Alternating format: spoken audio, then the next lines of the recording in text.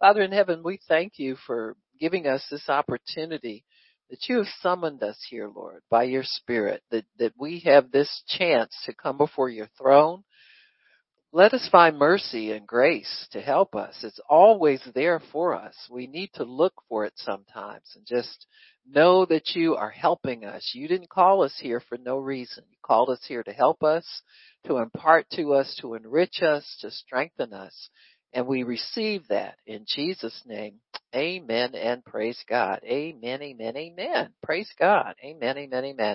So we're going to mention for the last time this month, amen, our offer for the month of October. It is Women of Power, and this is $12, and you get the Office of the Prophet for free with free shipping. Amen. And be blessed, be encouraged, be enriched. Amen.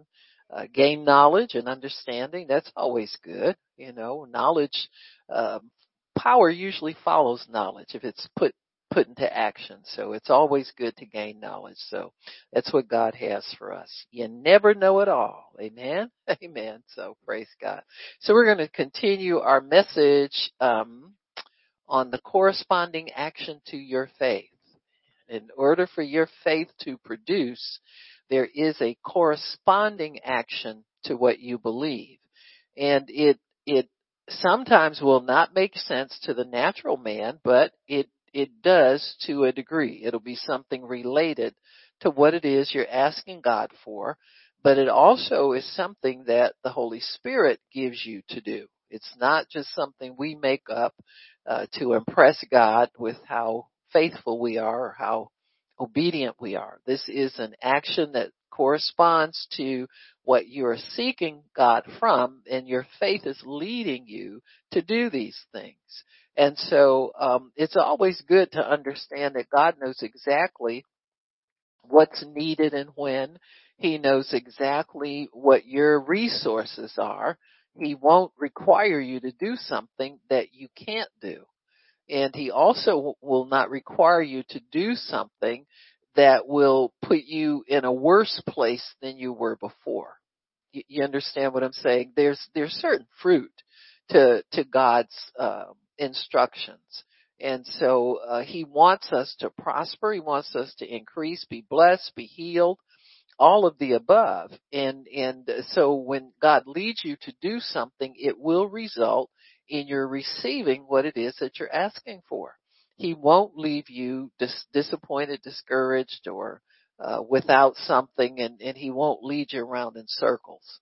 These kinds of things, it's people sometimes come up with wrong answers in situations, and they cast a negative light on God or cast a light on him that, just doesn't make sense. I know, I remember I was a much younger Christian, and people would say things like, people say, well, I felt the Lord telling me to go this place or that place, and when I went there, nothing happened. And, somebody said, well, maybe he just wanted for you to see if you were going to do it. Well, what sense does that make? I mean, as a human being, would you do that to somebody? God's obedience for us has an end result of our benefiting and prospering out of it. Amen. Acts 10:38 tells us that everything he does is good. Amen. He went about doing good and healing all that were oppressed of the devil. When God's with you, you go about doing good. Who evaluates good? The person that needs something good done for them. We can evaluate whether something is good or not good as far as our needs are concerned. And so, I think when God does things, they're purposeful things. They're not testing us in a foolish way, So we need to understand that when God gives us something to do, the results of it will be in line with what we're seeking, what we're asking for. He doesn't want to disappoint us because he promised to provide for us every single thing that we need. And so his instructions will lead to what it is that we're seeking him for without fail. So if you can turn to 2 Kings chapter 5, and we'll go through another example here of corresponding action. We were mentioning We went through the several examples. The woman with the issue of blood, we said, it seemed that everything she did, when it lists it, all her actions in sequence, it looks like she heard of Jesus, she went, she decided, and she got. It just seems like it happened boom, boom, boom in fast motion. But then we examine it, and examining it, there's no time factor mentioned in the word. When she received her healing, she gave her testimony, and she told how that healing happened.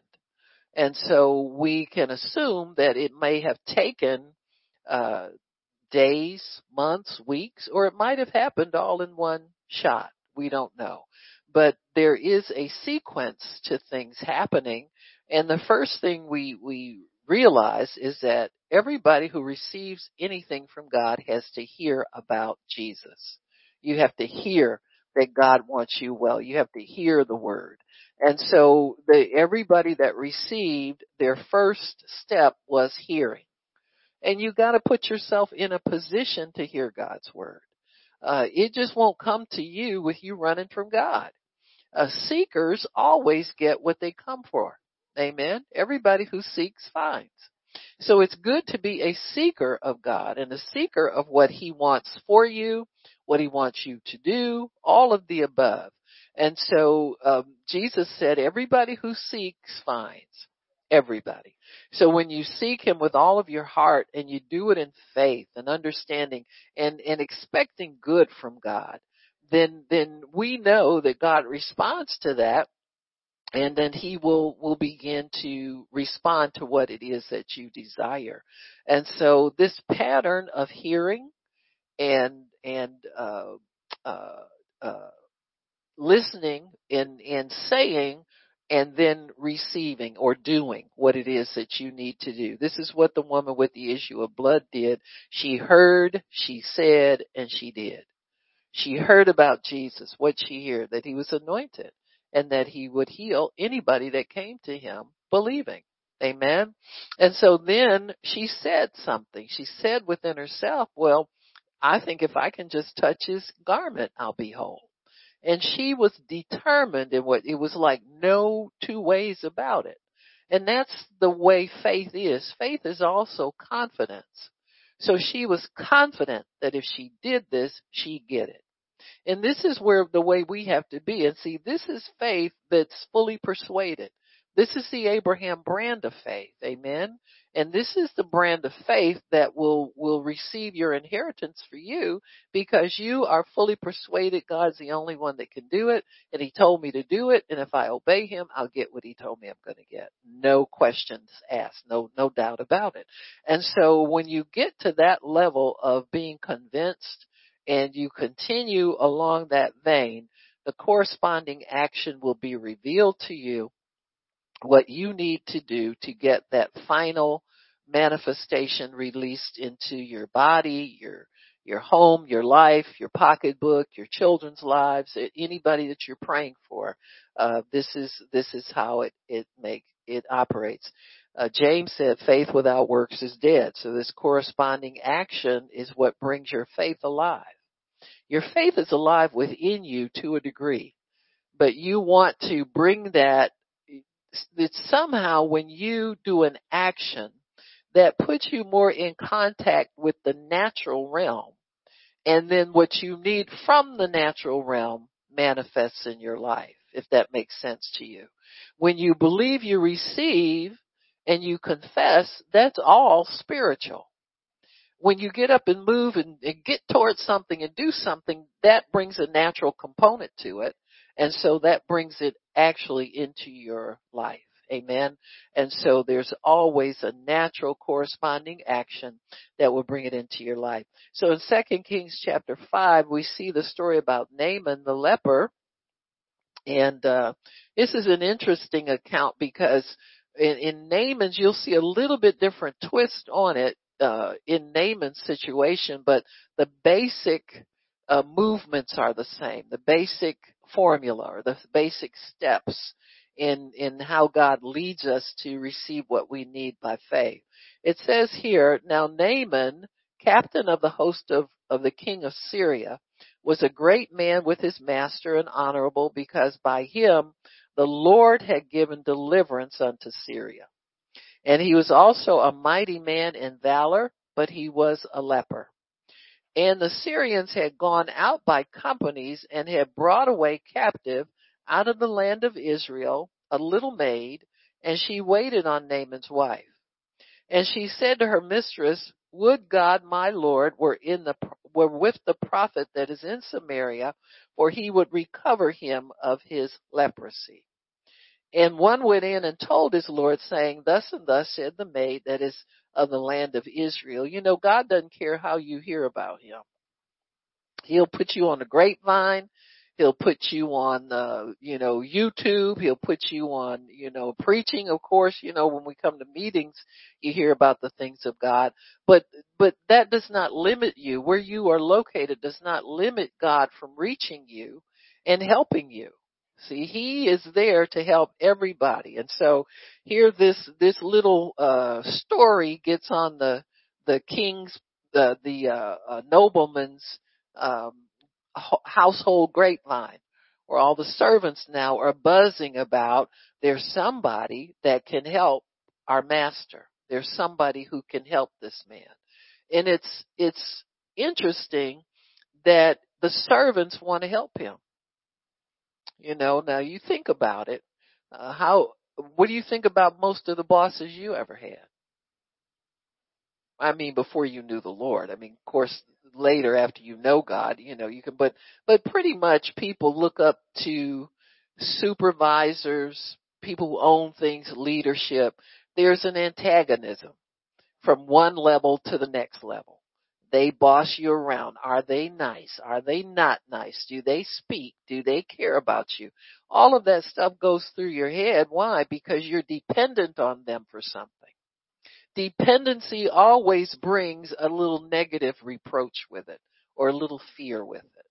So when people are dependent on somebody, say like, your boss or parents or people in authority anywhere, there's always this negative vibe about it.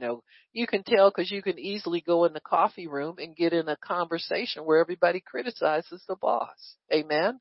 And so this is how people generally treat power and authority. There's a negative slant there. There's something about this man, though, that is different, because all the servants tend to buzz about wanting to help him.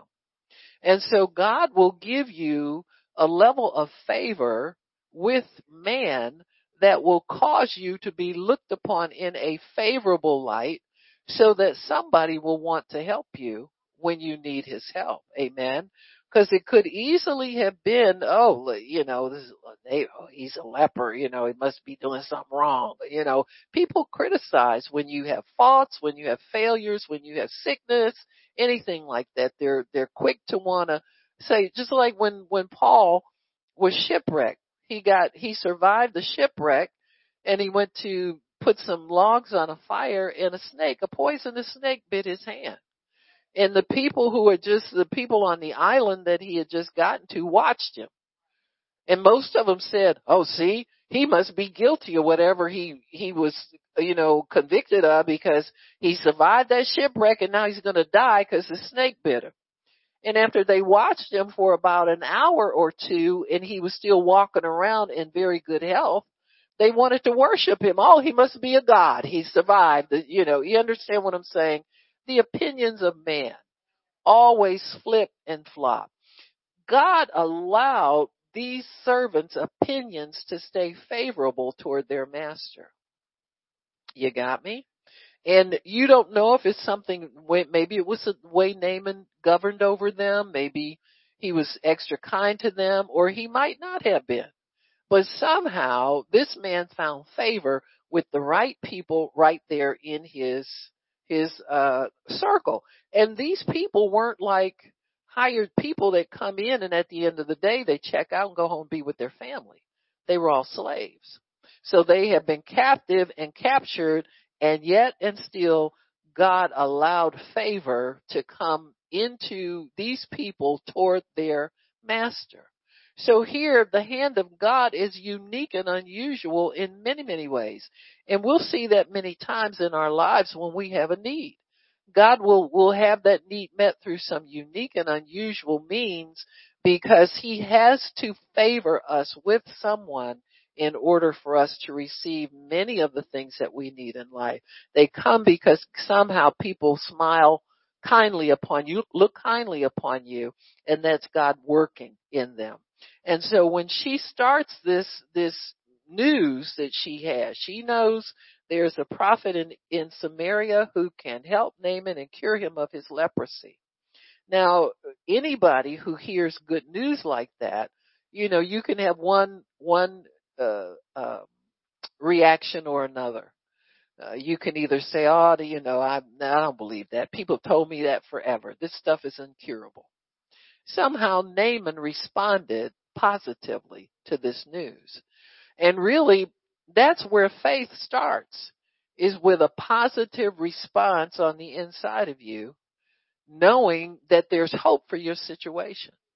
See, where there's hope, faith will come into play at some point. You start really wanting something, and pretty soon God will start to deal with you that is possible. There's a way for that to happen for you. There's a way for good things like that to come into your life.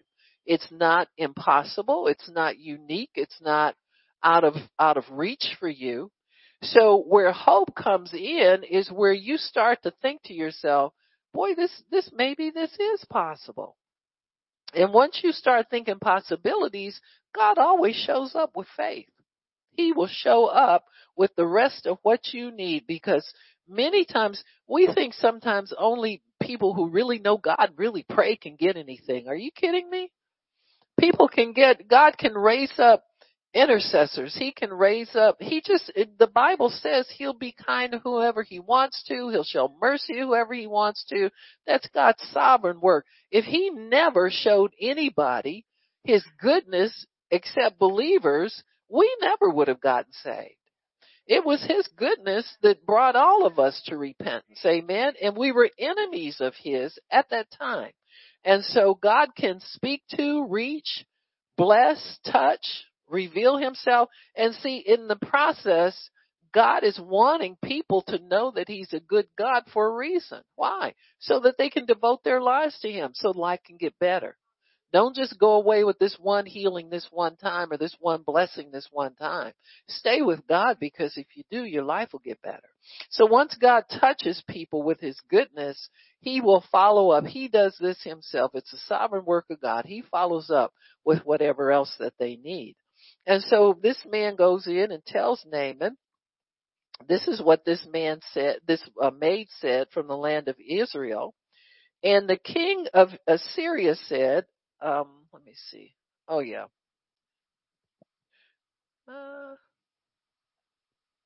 Okay. So Naaman goes to the king of Syria. Somehow the king of Syria gets this news, and the king of Syria says, if you go to the king of Israel, I will send a letter with you. And so he departed and took with him 10 talents of silver, 6,000 pieces of gold, and 10 changes of clothing. So not only was Naaman a mighty man and a warrior, he was also a very wealthy man. Amen. That happens when you do good work. Amen. He was renowned for his valor in fighting, and had done a great deal for the Syrian people, and they paid him very, very well. So he takes what seems to be like a customary kind of a gift when you're being received by a king. I always tell people, when you get an invitation, never go empty-handed. Amen. Always go bearing a gift. If you take something with you, get invited back. Amen. But amen. I learned that. Even when people invite you to dinner, you understand, take flowers, box of candy for the hostess. You understand what I'm saying? Never go empty-handed. Just as a way of appreciation. You're not trying to take over anything or impress anybody or embarrass anybody, but you're going bearing a reciprocal gift to let people know you appreciate that invitation. Amen. Because trust me, you can get in there. The Bible says, take a knife to your throat if you're given the appetite, if you're invited to the king's table. You can you can be invited with goodwill and leave with a bad reputation. But if you always come bearing gifts, you're always invited back again. And you'll leave there with a good reputation. Amen. And so he takes all of this appropriate gift for meeting the king, and he brought the letter to the king of Israel, saying, now when this letter has come to you, behold, I have therewith sent Naaman my servant to you, that you may recover him of his leprosy. Anybody ever go to the wrong place for the right thing? This happens when, you understand what I'm saying? When we set out, say if you get sick, you might have access to, say you're in a church that doesn't pray for the sick. But on television, you start looking at these people that have ministries that pray for the sick. And you see them get testimonies come back where people have been healed. Well, that's put hope in your heart that it'll happen for you. So you go to your church and you ask about it. Oh, healing went out with the apostles. Amen. No, God doesn't heal. Now, if he decides to heal you, he'll heal you.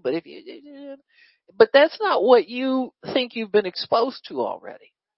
So these things become tests for us. Because really, to be honest with you, your faith at this level, at the level Naaman is, and at the level most people are when they first start healing. Say you've been in a church that doesn't believe in divine healing. Well, your first taste of it or your first exposure to it, more or less, you have more of a curiosity than you do a faith. Let's think about it. If faith comes by hearing and hearing the word of God, where would you get it from? Except in this one little place where you heard it on television. You didn't get it in your church. In fact, they're telling you in your church it doesn't exist anymore. You got me? And so at this point, your faith is so small, it's more on the level of a curiosity to see if it's real that people get healed anymore.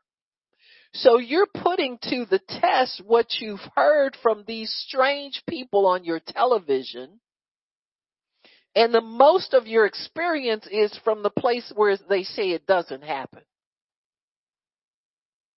Now, this is a very common scenario for Christians, folks, for church people. There are millions of people who are in churches where they tell you, no, that went out with this and that. No, we don't believe that. We don't teach that here. We're this and we're that and we're the other.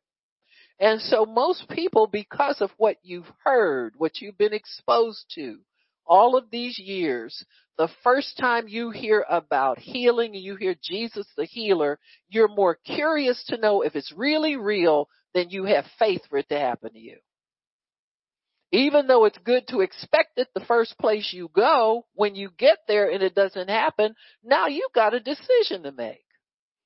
Do you continue to seek God for your healing, or do you let them throw cold water on it at the dead church and tell you it's not for us anymore and it doesn't happen anymore? You just wait. If God wants to heal you, he'll heal you. If he doesn't, he doesn't. You got me? Can anybody say amen? So this is common. This is how faith grows. It grows by hearing. That little bit that you heard on television and that little testimony where people call in and say, when you got that word of knowledge about so-and-so, I claim that for myself and my symptoms went away and I'm healed. So you've had 15, 20 years of experience in the dead church telling you God's dead and he don't do stuff anymore, against this little nugget that you just got that gives you a little bit of hope that God still does, and if he does it, will he do it for me? So your faith then is put to the test. Your faith has to be challenged And you've got to hold on to God's word to cause your faith to grow, to get it to the place where you can receive total manifestation of your healing. That's why we have delays. That's why the first time you pray for something, it doesn't miraculously appear in front of you. Why? Because you're more curious to know if you can have it or not than you are really sold on the fact that God has it for you. Don't ever play these situations cheap in that, boom, boom, boom, this guy got everything he wanted, boom, boom, boom, like this. Or the woman with the issue of blood, it came boom, boom, boom like this. Because see, if you do that, you start to look at your own situation in comparison to it, you'll start losing confidence that you're even doing anything right. Because what's taking so long? With the woman with the issue of blood, it just happened. With Naaman, it just happened. You don't know that. You don't know the process. But I'll tell you one thing. God is just, He's holy, and He's not putting you through anything that's not necessary. When you have to be tested, when your faith must be tested against unbelief, against other people's doctrine, against religion, against the status quo, against the political talking points or whatever it is that you're up against in your faith. It's going to have to be tested to see if you're going to hold on to believing God or you're going to let it go and go back in with the crowd. And see, if you let it go, if you're just curious and you let it go as a curiosity and you never continue to seek, faith continues to seek until it finds.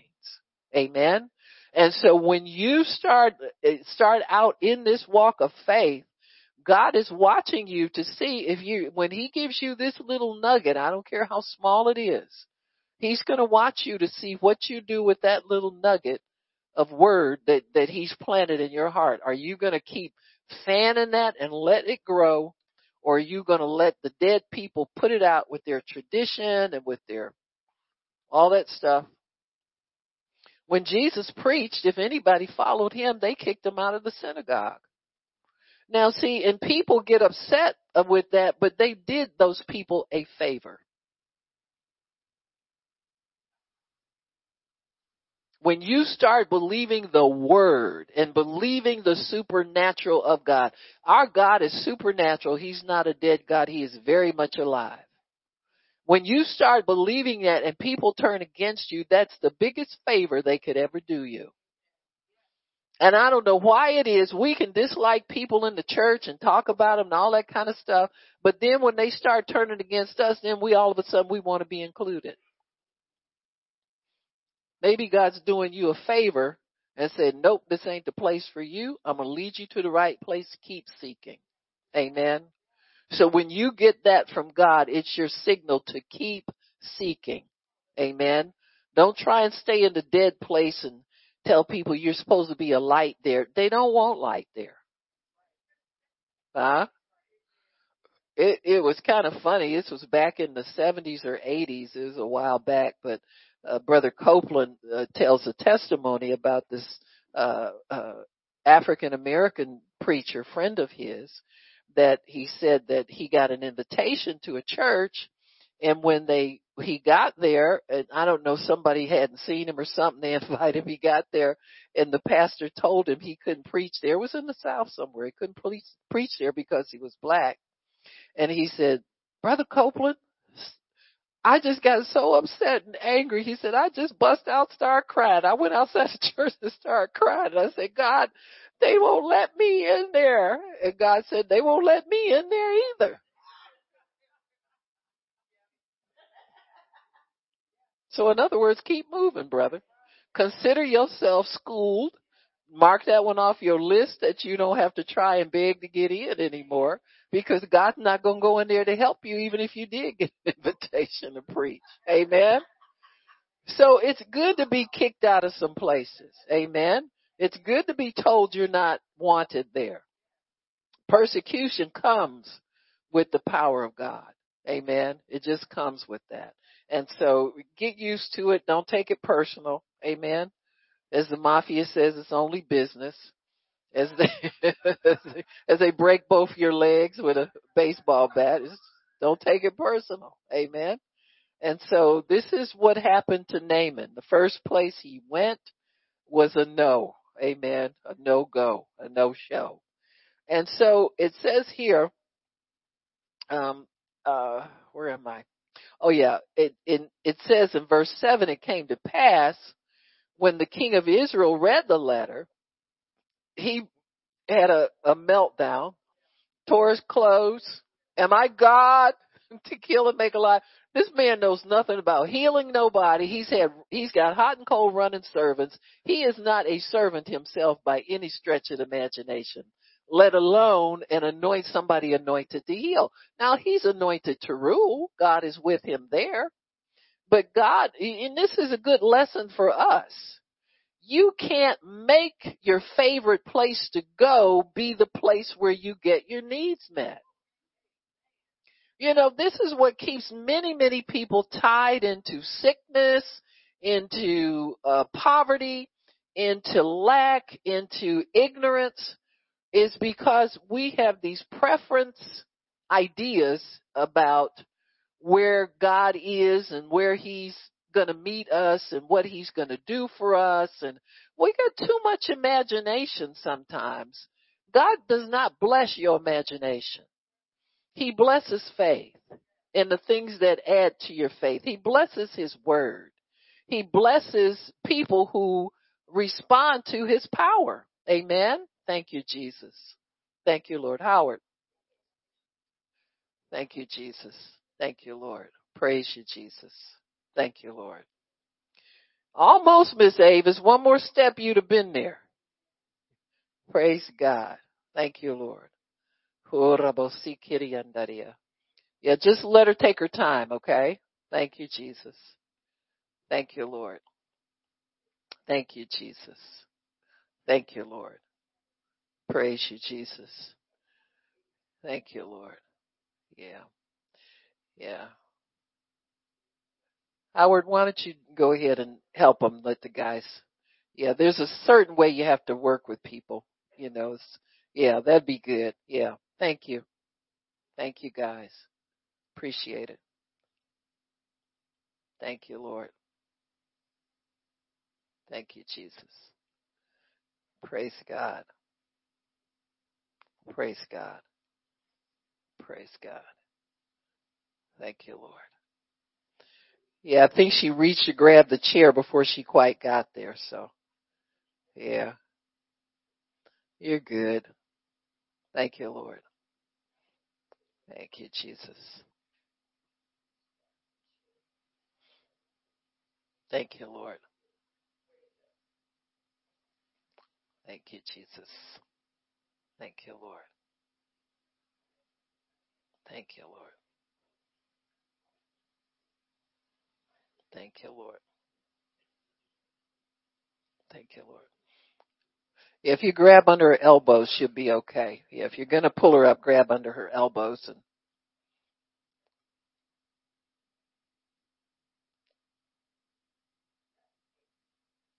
thank you, Jesus. Thank you, Lord. Thank you, Lord. Thank you, Lord. Thank you, Lord.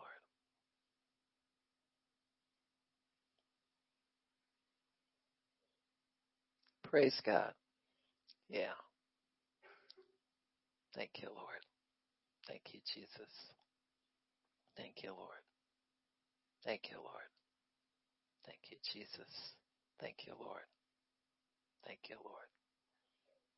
Thank you, Lord. Thank you, Jesus. Thank you, Lord. Thank you, Lord. Thank you, Lord.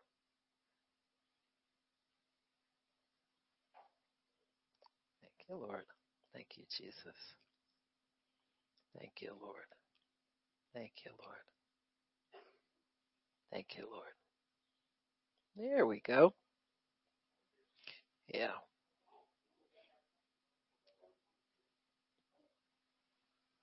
Praise God. Thank you, Lord.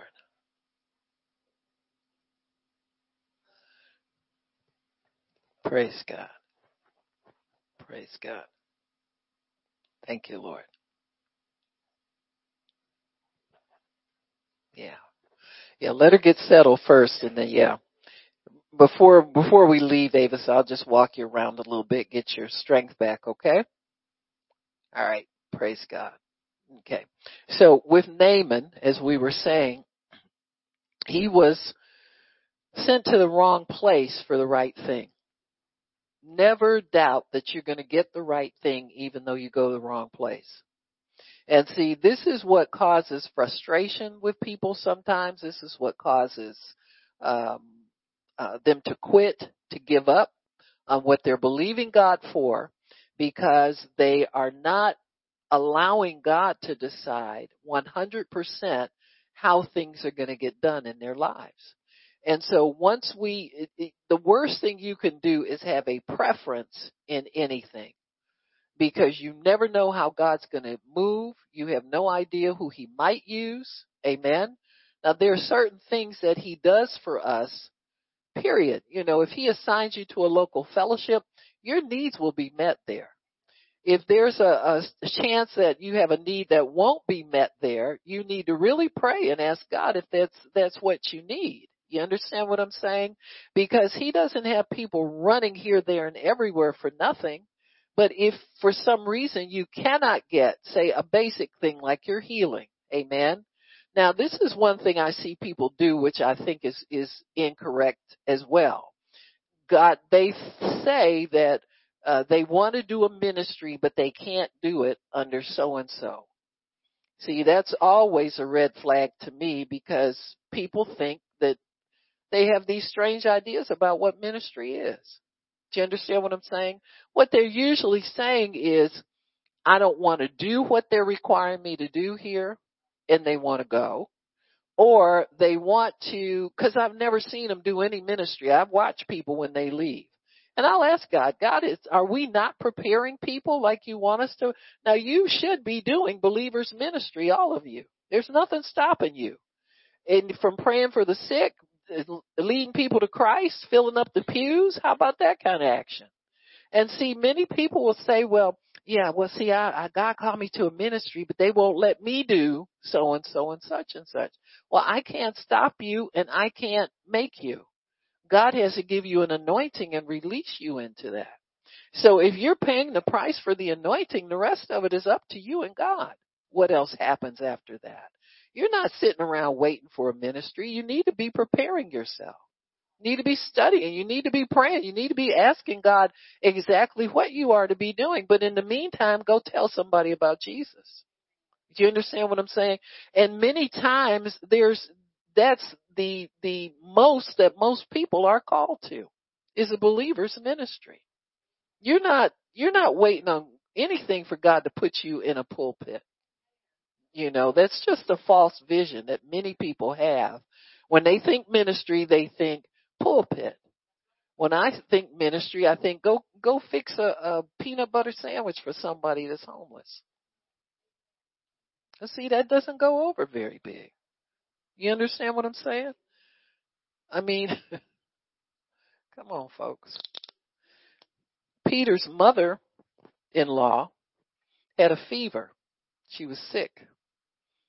And Jesus healed her. And the next phrase says she got up and ministered to them. Did she get up and preach? Grow up, folks. Come on now. It's a common trick of the devil. And he pressures people's minds and pressures them. You ought to be doing this and you ought to be doing it. Well, look, she doing it. You can do it. You know, it ain't that easy. I mean, you can try it if you want to, but it ain't an easy job. Number one, God's got to call you. You go somewhere and he didn't anoint you and he don't show up, you dead meat. You wish you hadn't showed up. Amen. The anointing makes everything easy, but you got to qualify for that. I can give that to you. God has to give that to you. I can release and impart, but if it remains on you, that's up to God. You got me? So it's, there's a whole lot to it. A whole lot to it. So you gotta know that you're called to do these things. You can't just jump up and do stuff. Amen. God doesn't allow it. They wouldn't allow you to do that in a hospital. If you one day got a job as an orderly and you decided you want to be a doctor, you got to go to school. Just because you feel like a doctor one day, they ain't going to let you get up and start taking care of people. I felt like many things in my life. I sit up there, I watch the Olympics, I feel like a figure skater. Huh? But I ain't figuring nothing. Am I right, Poppy? You can't just be jumping up, assuming stuff. Amen. It's called being called and paying the price. And God will release you in due season. I see people waste many years where they could have been doing good for God, hoping that a door that was never appointed to them opens for them. You got me? Don't waste your time. So here Naaman his faith is being tested. You have to go beyond the level of just being curious about something. Then you have to step over into another level of faith in that thing before you can receive exactly what it is that God has for you. And so when we look at this situation with Naaman the leper, amen, here he's going to the wrong person for the right thing. But somebody in his position is almost on the same level as a ruler is, because he's a ruler of an army. Those people were high profile people. They were very highly respected people. He was in a place of dignity and honor in his normal everyday life. And so the king, because the king wants to please him, he's one of his top men. He says, well, let me deal with people on my level and see if I can get a door open for you. So he assumes if you're king of Israel, he don't know what them people over there really believe. The Syrians were heathens, and the Israelites served the true and living God. So the king of Syria just thinks, well, let me talk to the head man over there and tell him what we need over here. And so he's dealing on his level. Sometimes people will deal on their own level when they give you advice or they give you counsel or give you something like that. But the Holy Spirit is the one who can let you know where that open door is, where you need to go to get to that open door, how you need to receive what it is that God has for you. Many times when we first started the ministry, we had meetings wherever we could find space. And there were people that would come and say, well, where's your meeting at? And you'll say, oh, it's in so-and-so's house, Oh, it's a house, and just like God can't show up there. You understand what I'm saying? Or there's something lesser as far as value is concerned about where you are. And that's never true. God can be anywhere he wants to be. But the people who were really hungry for God came. And people who are hungry for God will respond to that invitation from God. And this is something Naaman is going to have to learn. It can't all be done on a high level, that's fitting of his position. Sometimes you got to humble yourself and just go where God tells you to go. Respond to who God tells you to respond to. So Naaman has this kind of like, Kardashian thing about him, for lack of a better term. The camera's on me all the time. I got to have my makeup all the time. Camera, makeup, wherever. He's like that. He's used to being fluffed and puffed and catered to. Amen. Even though he's a leper, he's got some perks in his life. And so he gets a no answer at the king's palace. Amen. And this infuriates him. Many times I've seen it when we used to take buses of people to Benny Hinn's meetings. For many years, God would have us to go different places for teaching and training. Those were our training years and learning years and being obedient years. We put a lot of people on buses that once you got them where you were going, you were scared. You understand what I'm saying? It's because It's kind of like, well, this person looks like they might be going for God, but we ain't sure. You know what I'm saying? And so you got to humble yourself too in order to learn what God wants you to learn. But we had to fill the bus up. See? And God will put you in those places. I believe we had to fill the bus up to prove to God that we were hungry, and we would do whatever was necessary. And we would try to get other people there. It wasn't just for us, little group. God wanted more people there. And so he compelled us to continue to find people until we got those buses filled up, and we always did, you know. And if we had weird roommates, we survived it. Amen. We lived to die another day. And so, amen. You know, when you get around the world of religion, it's some characters out here. You understand what I'm saying? And so that's where Naaman is. He's in this place where he's at a disadvantage because of this disease. It makes him an outcast in many ways. And so, but he's got other things going for him that kind of make up the difference for it. You know, I mean, if you got to be a leper, be a wealthy one. If you got to be a leper, be one that's got a palace and servants and all, and has an inn with the king. And so but God's going to have to strip him of those things that he depends on for his position, for his attitude, for his all of that because why? Because leprosy it's caused by a spirit of rebellion, and it's tied to rebellion and witchcraft for that reason. Amen. So lepers were outcast because they were rebels to begin with.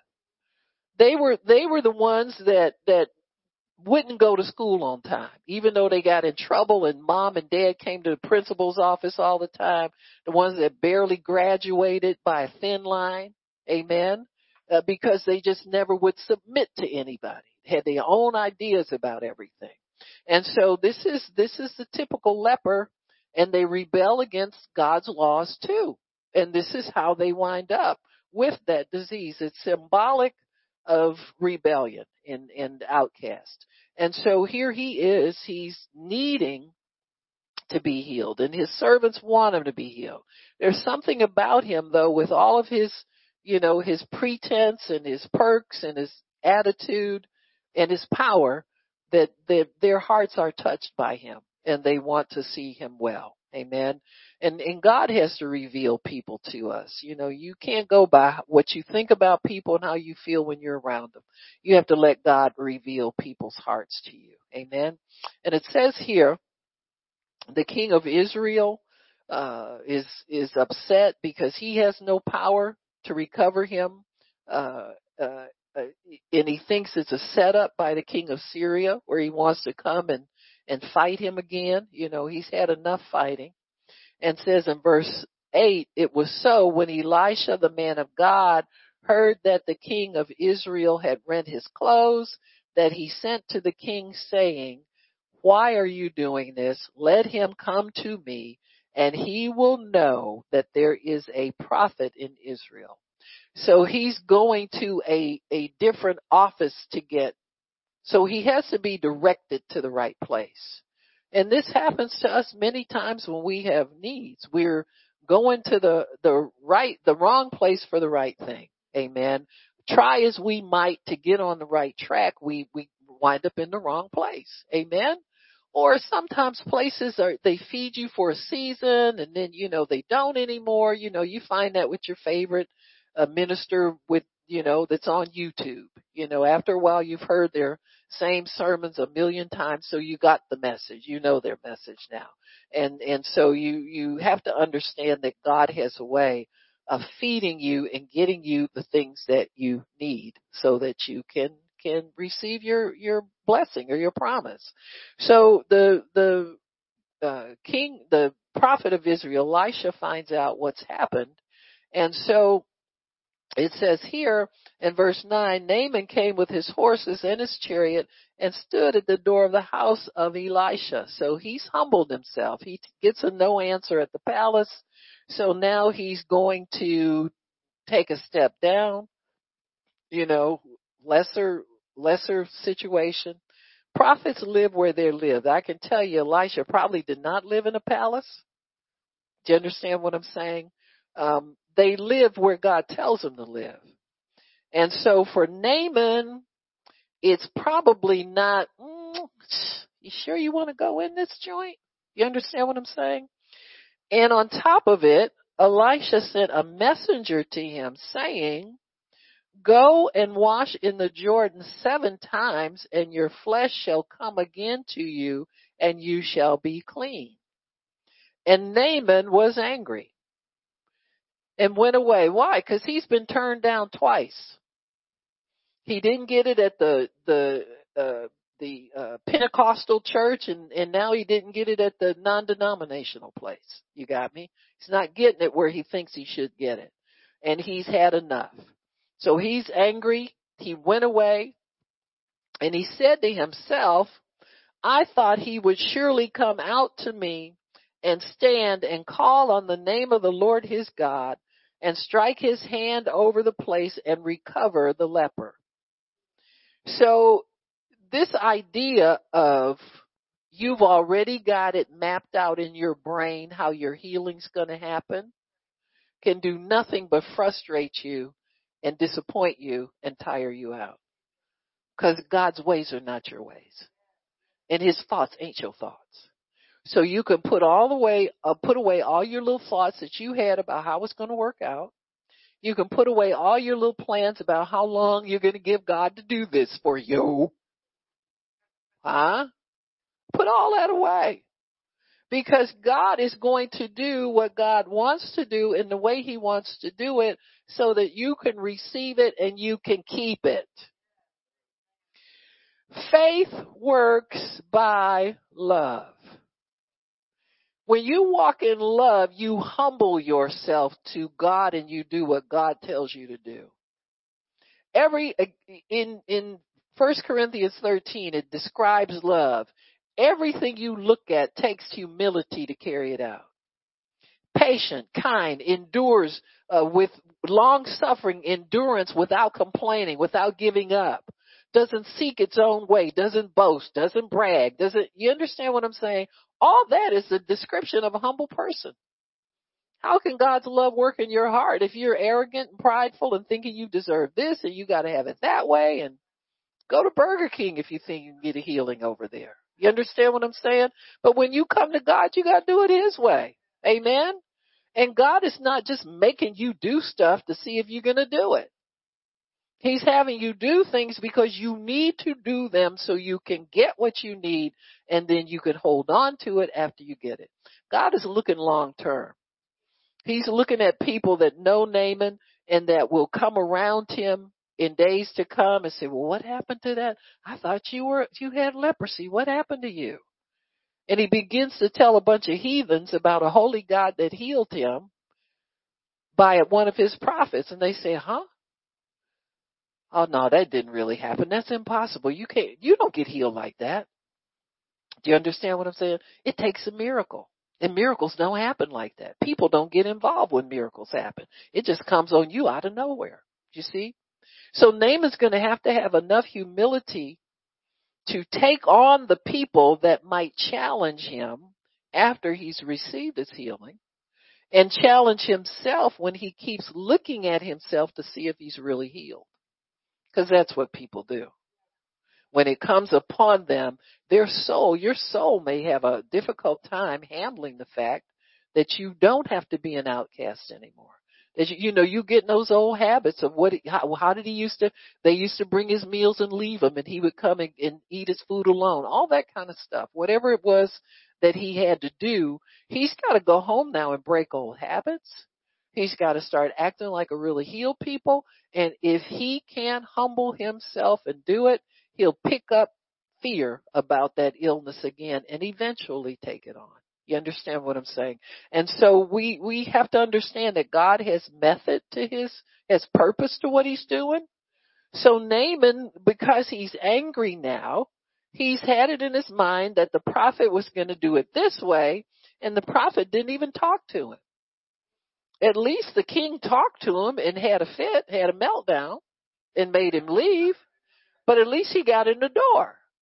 This place, he don't even get in the door. And besides that, it ain't no palace.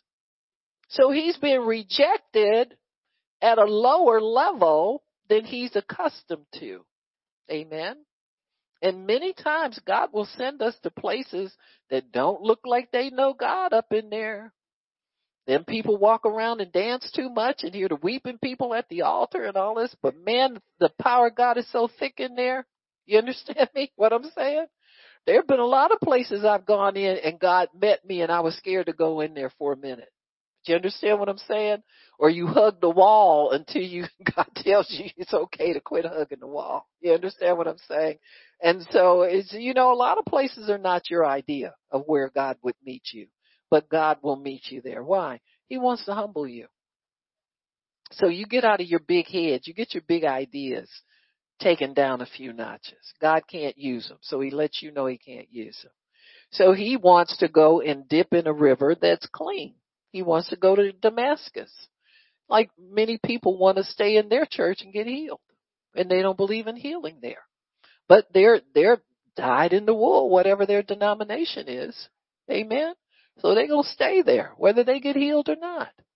So most people, when it comes to the supernatural, wind up being tagged as just curious. See, they're curious. They're not really in faith for their healing. So you just get checked off of the curiosity list.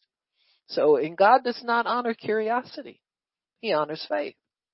So he's got to find a way to get faith into you. Amen. And it won't happen with you holding on to your own ways of how you want it done. Amen.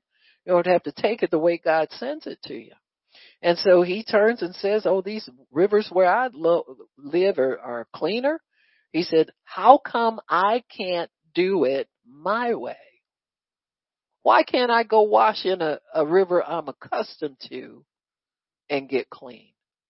The Jordan was kind of a turbulent river. There was mud, it's pretty muddy a lot of the time. Amen. Until it settles down. And at this time of year, it probably was full of mud. And so he turned and went in a rage. Probably one of his problems of why he can't get healed. A healing will not settle in on an angry person, a person with a bad temper. He gives grace to the humble. Being fired up and mad because you can't have things your way is not humility. So here his servants now, who probably are accustomed to calming him down when he throws his tantrums. You got me? They know their role. So they come and they intercede for him. See, when you come to that place where you've tried to step out in faith and you didn't get what you were looking for, you need somebody to intercede and intervene for you. Or you need to ask God, intercede for yourself and say, God, I didn't get it here. Does that mean I can't get it? What does this mean? Amen. So here these little servants of his come to him and entreat him as a father because they call him father. Respectful. My father, if the prophet had bid you to do some great thing, would you not have done it? How much rather then when he said to you, wash and be clean? And he listened to them. See, they probably had, sometimes you have to take your help where you can get it. Any of you parents, you ever felt sick or something and been whining all day long and your little child comes up and prays for you? Mom, I'm going to pray for you, lays hands on you and God heals you. That'll make you get up off your bed and walk. Amen. Absolutely. And so God will send who he can send to entreat for you and to help you. And he listened. And he went down and dipped himself 7 times in Jordan, according to the saying.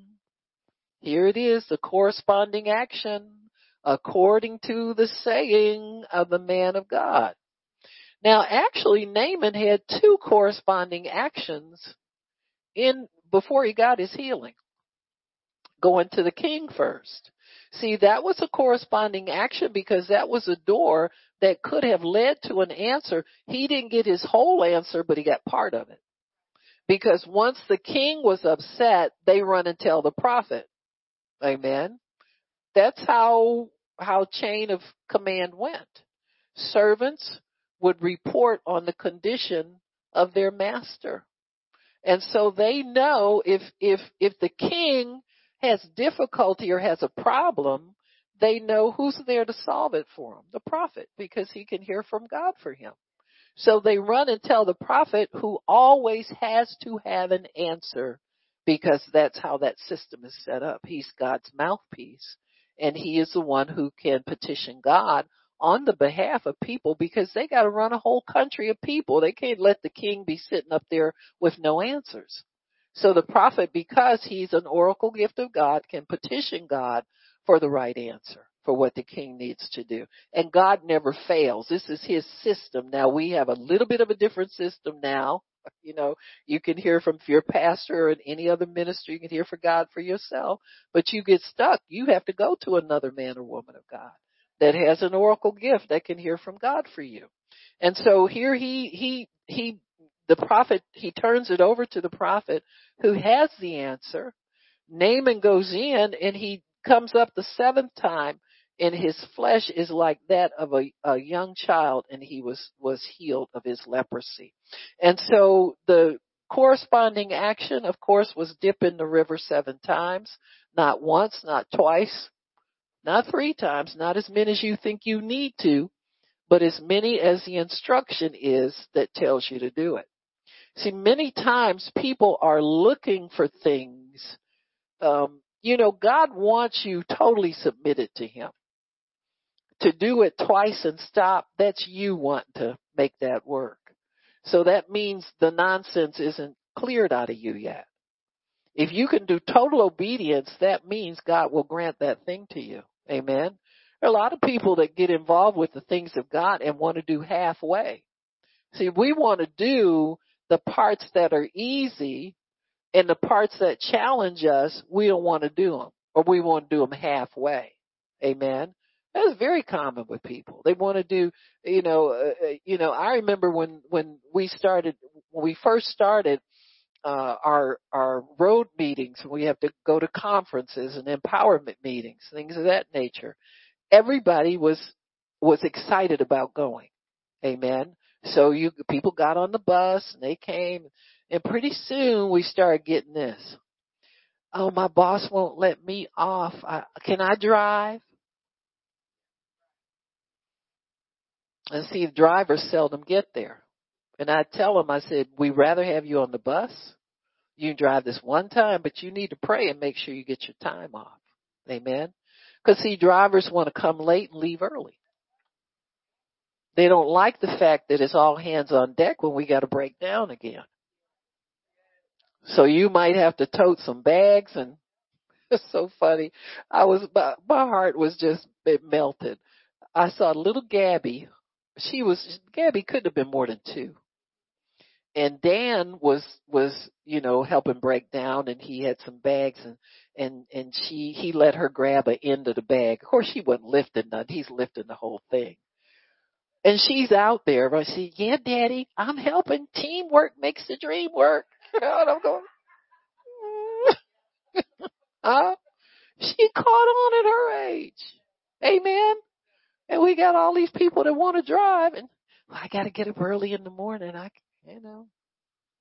See, little by little, you take a bite out of your blessing. Why would you come all that way? And see, people don't understand what they're doing. Disobedience, like Jesus said, forgive them, Father, they don't know what they're doing.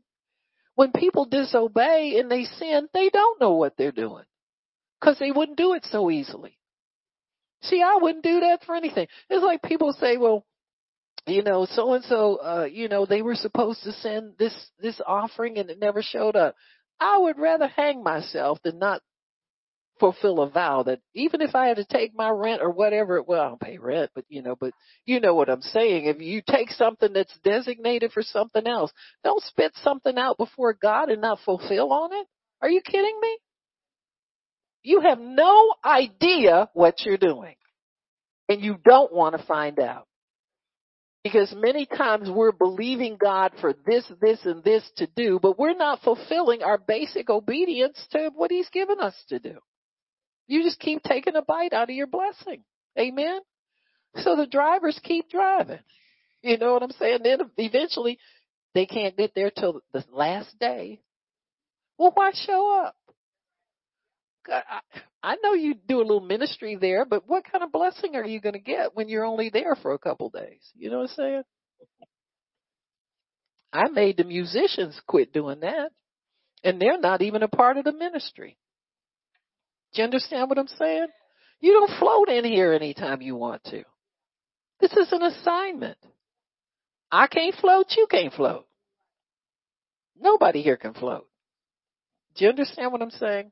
These are important things to know. This is why Naaman didn't get, the king didn't have nothing for him. You understand? He had to be humbled to the point that he was willing to do whatever God demanded he do so that he could get his healing. And God's not just doing it for no reason. There's always a good reason God does these things. He helps us to obey. Absolutely. He wants us to be obedient. Why? So we can be blessed. Amen. So you can go to the wrong place, but if you don't give up, God will meet you and direct you to the next place. Amen.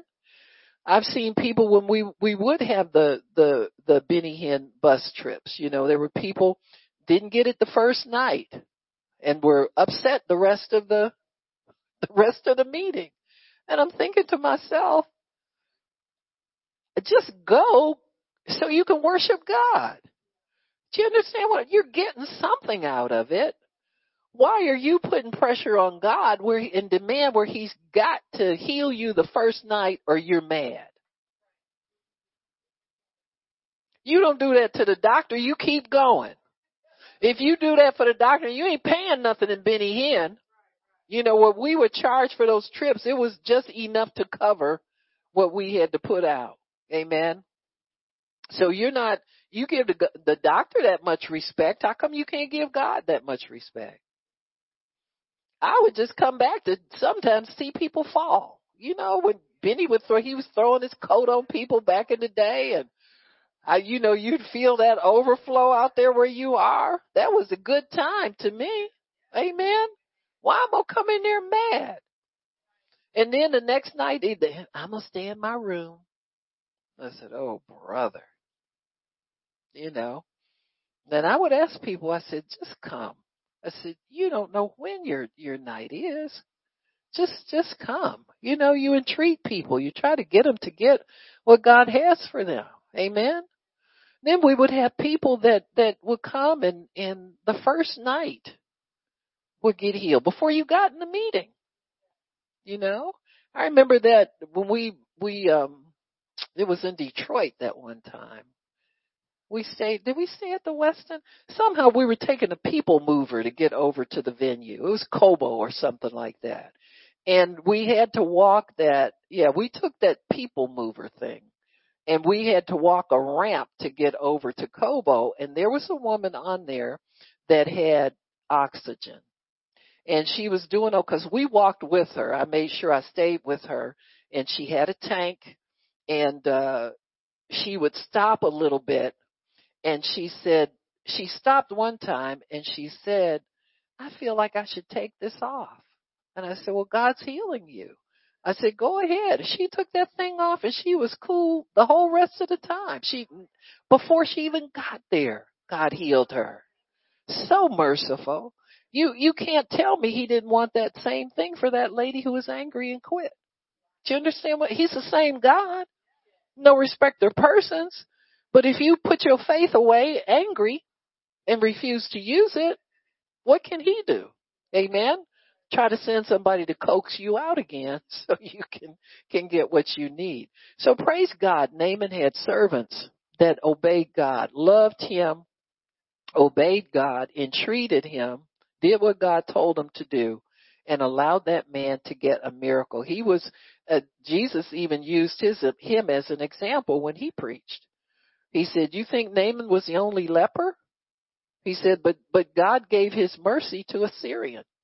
and couldn't help his own people many times. See what I'm saying? And so he's an example of somebody who humbled himself and allowed God to use faith, use his own faith to get him well. So praise God. Now, I want us to look at an example that has to do with wealth and receiving your provision, receiving finances. Let me see. Genesis chapter 26. Look at Isaac. We're still talking about what corresponding action you need to perform to release your faith to get your miracle. Amen. Genesis 26. It's 2. Hang on.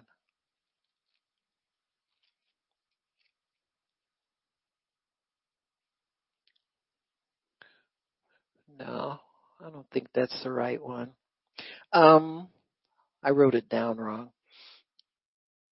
Why don't we go on over to Luke chapter 5. We'll look at Peter. Amen. Amen. Amen. Amen. Amen. Luke chapter 5. And this is the prophet's reward, which is real. It's not, everything in the Bible is real, y'all. God doesn't put stuff in it. Plus, it's a New Testament principle as well as an Old Testament one. Jesus said anybody who receives a prophet in the name of a prophet will receive a prophet's reward. So in Luke chapter 5,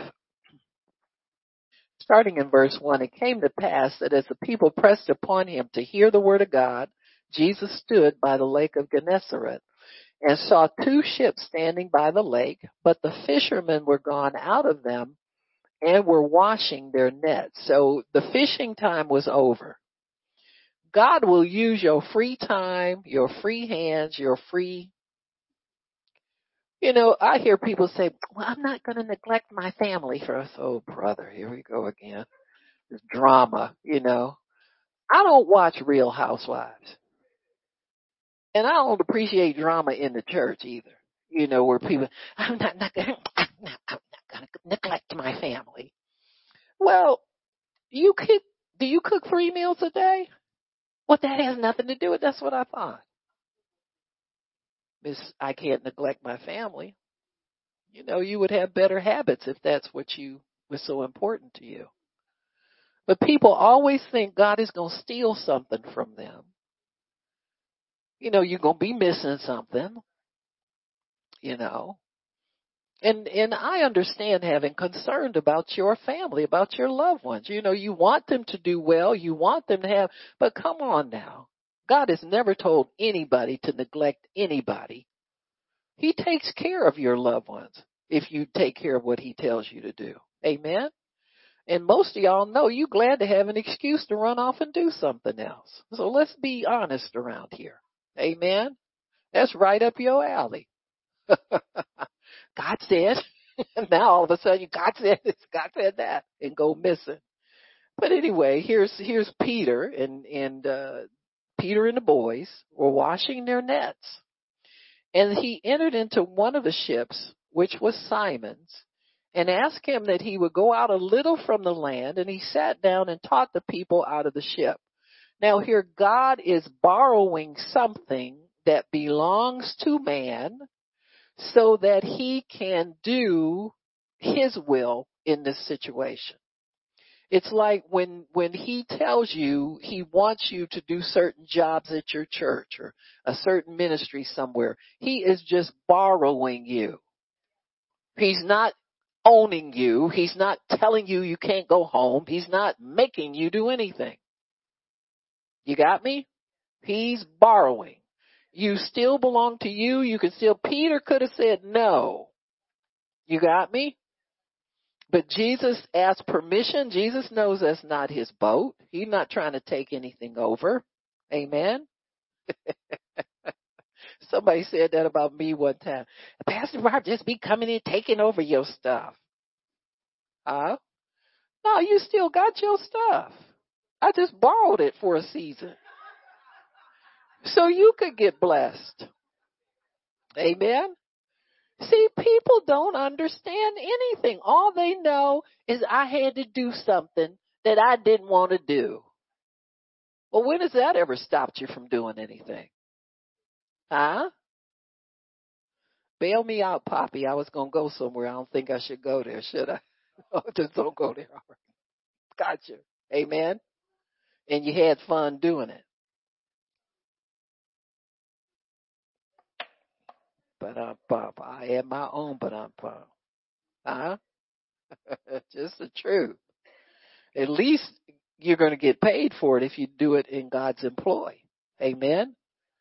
So Peter doesn't know it, but he's about to receive the prophet's reward. Now, God doesn't tell you that up front. Now, do this, and you'll get the prophet's reward. You should know that from listening to the Bible, from reading your word. You should anticipate it. You should expect it. Amen.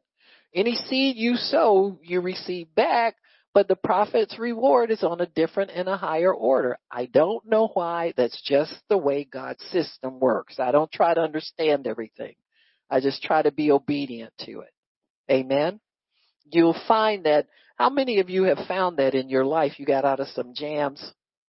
That thing about driving me back and forth from Detroit to, I could drive myself. Don't look at me like that. But you don't want to see me do that. Because I'm asleep half the time. Be that as it may. Amen. But I wasn't putting anybody to the test. You all had a valid driver's license. You knew how to drive it and put you out one little bit. Amen. But people, it amazes me sometimes the selfishness of people. You understand what I'm saying? As if, same thing with if I had something too heavy to carry.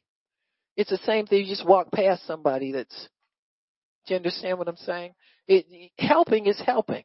No matter what it is that God has put before you to do. To help is to help. Praise God. Amen. Now, I'm thinking I want to finish this. Miss Shannon, I may need another few minutes. I won't say how many. Usually I respect but we've been at this 4 weeks, so I want to get this part at least finished up. So, praise God. So anyway, when he taught the people out of the ship, when he had finished his sermon, he told Simon, launch out into the deep and let down your nets for a catch. And Simon answering said to him, Master, we have toiled all night and have taken nothing. Then he caught himself whining. I'm tired. Now, see, he didn't say that, but all that's working in people. Selfishness. What it means for me. How's I'm going to be inconvenienced? What do I have to do? What's it going to cost me? That kind of stuff. See, people do that and make decisions. And see, that's all coming from your soul, from your carnal man. What's coming from your spirit is probably something like, oh, wow, the master has need of something. Let me see if I can help him. You got me? And most people don't just ordinarily think like that. You got to train your spirit to respond in these situations. Because see, if you keep your spirit engaged and you let your spirit respond in these situations, God will prosper you and bless you by leaps and bounds. But many people, your blessing is sitting over here waiting for you to activate it, and you're trying to decide if you feel like it or not, or if you're too tired or not, or if this is too much to ask or not. Do you understand what I'm saying? And so people who have allowed themselves for their spirit to stay engaged and be trained will get the greater blessing than people who are always thinking about what's in it for them. Amen? Or Pastor Barb always making you do stuff because your mama didn't. Yeah, I talked about your mama in the church. If she taught you something, I wouldn't have to do it. Am I right, Poppy? Huh? It's really a shame the church has to take on so much responsibility. People, if you knew God, you would come in ready to do whatever he told you to do. And then what Mary told the servants, said, don't refuse to do anything God tells you to do. It'll do you good. And he says, when Simon Peter told him, he complains, we told, nevertheless, at your word, it's like, okay. You don't do that when God gives you something to do for him. Amen.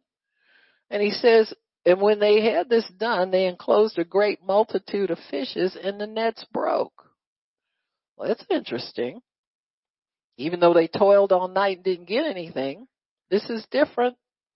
This is a corresponding action to the little bit of faith that they're putting out there.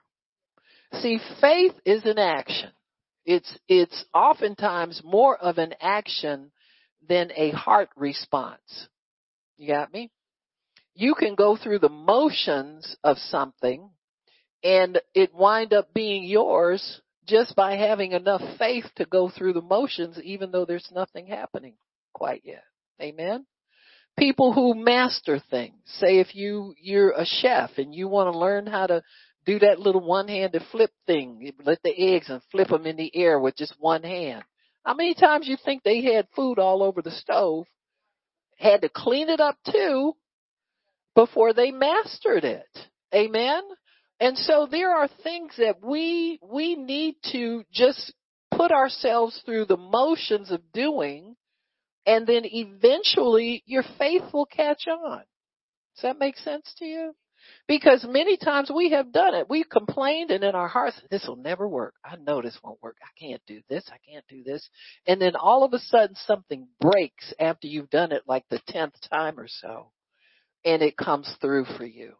And so Peter had enough faith to go through the motions, because you could see his heart was not in it. He more or less refuses. He said, we did this already. So that's not an expression of faith. That's an expression of refusal. But the odd thing and the unique thing about the prophet's reward, and you look at people in the Bible who got it, they got it on top of their unbelief and complaining. Look at the Shunammite woman with the son. She got it. She said, I don't need anything from you. She got it anyway. See, God always pays his bills. If you've ever done anything for a prophet of God, God is indebted to you to give you your reward. Reward is not earned. Amen? Now, check it. Peter would have done better if he had added faith. And you always see that in the equation. Amen? Jesus said, what did he tell him to do? Jesus said, cast down, launch out in the deep, let down your nets, period. Plural, more than one. And they often had like four, they either had two on each side or three on each side of the boat. So when you went out, you meant to get your boat over full when you came back. And there was like a little bit in this net, some in that one, some in that one, some in that one. You had some in all of the nets, but when you put them all together, you had a pretty decent load. What did Simon do? He said he dropped down his one net. Amen. So in disobedience on top of, what's this guy know about fishing? He's a carpenter. I don't know. I ain't never seen no furniture. He ain't been making no furniture. We seen nothing. You understand what I'm saying?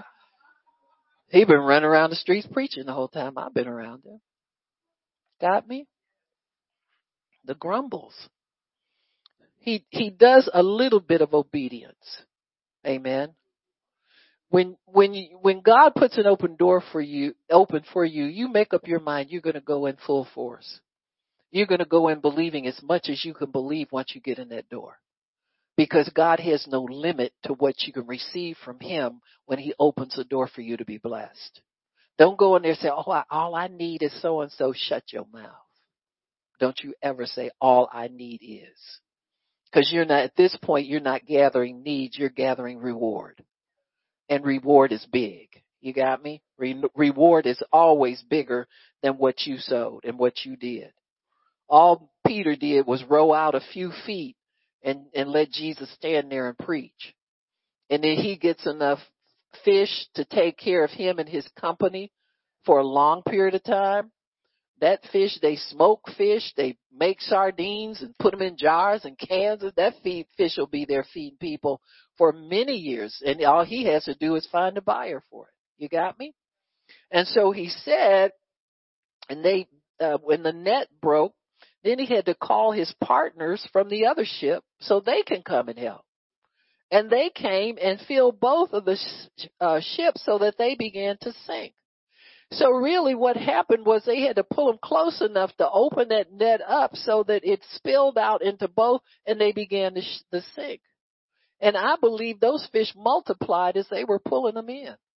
Because there's no limit to the prophet's reward. Look at the Shunammite son. He dropped dead one day and God brought him back to life. No limit. Amen. There's no limit on what God will do. That thing will take care of you for many days, for many years, for many. Amen. And so when you understand what God has put before you, you'll start adding your faith in there. Huh? Let me see what I can do for Pastor Barb. Amen. You know what I'm saying. That's just figuratively speaking. But I need a lot of stuff just so, well, no, I don't. I have no needs. The Lord is my shepherd, I shall not want. But anyway, no, but it's real. That's all I'm trying to impress you with. It's real. And you may be inconvenienced. You know, I don't know what your schedule is like, what you think your time is like. But servants of God try not to inconvenience you. But if there's a need, there's a need. We all got to pitch in when there's a need. But I'm telling you, your labor is not in vain because God will definitely reward you and reward you in unlimited fashion. Amen? All right, we can stop. Father, thank you for your word and for understanding.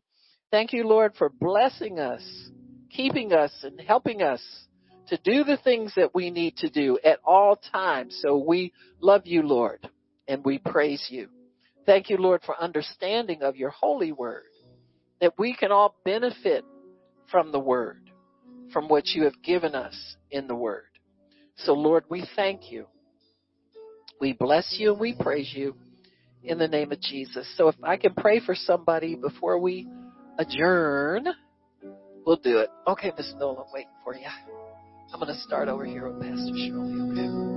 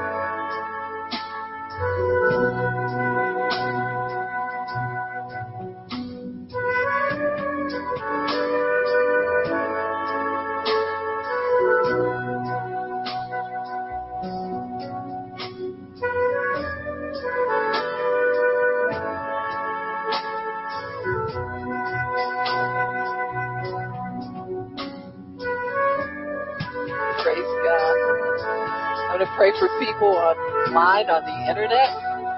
Be healed in the name of Jesus. Be blessed and prosper in Jesus' name. It's all in the anointing. Be led by the Spirit of God, and you will prosper and be healed without fail. In Jesus' name, amen and praise God. Amen, amen, amen again. Praise God. All right, we'll do our declaration. I don't have Rona. She don't have me. I can't get Rona. She can't get me. Thank you, Jesus. By your stripes, we are healed. Amen, amen, and amen again. It is so decreed. Amen. Praise God. Amen. Praise God.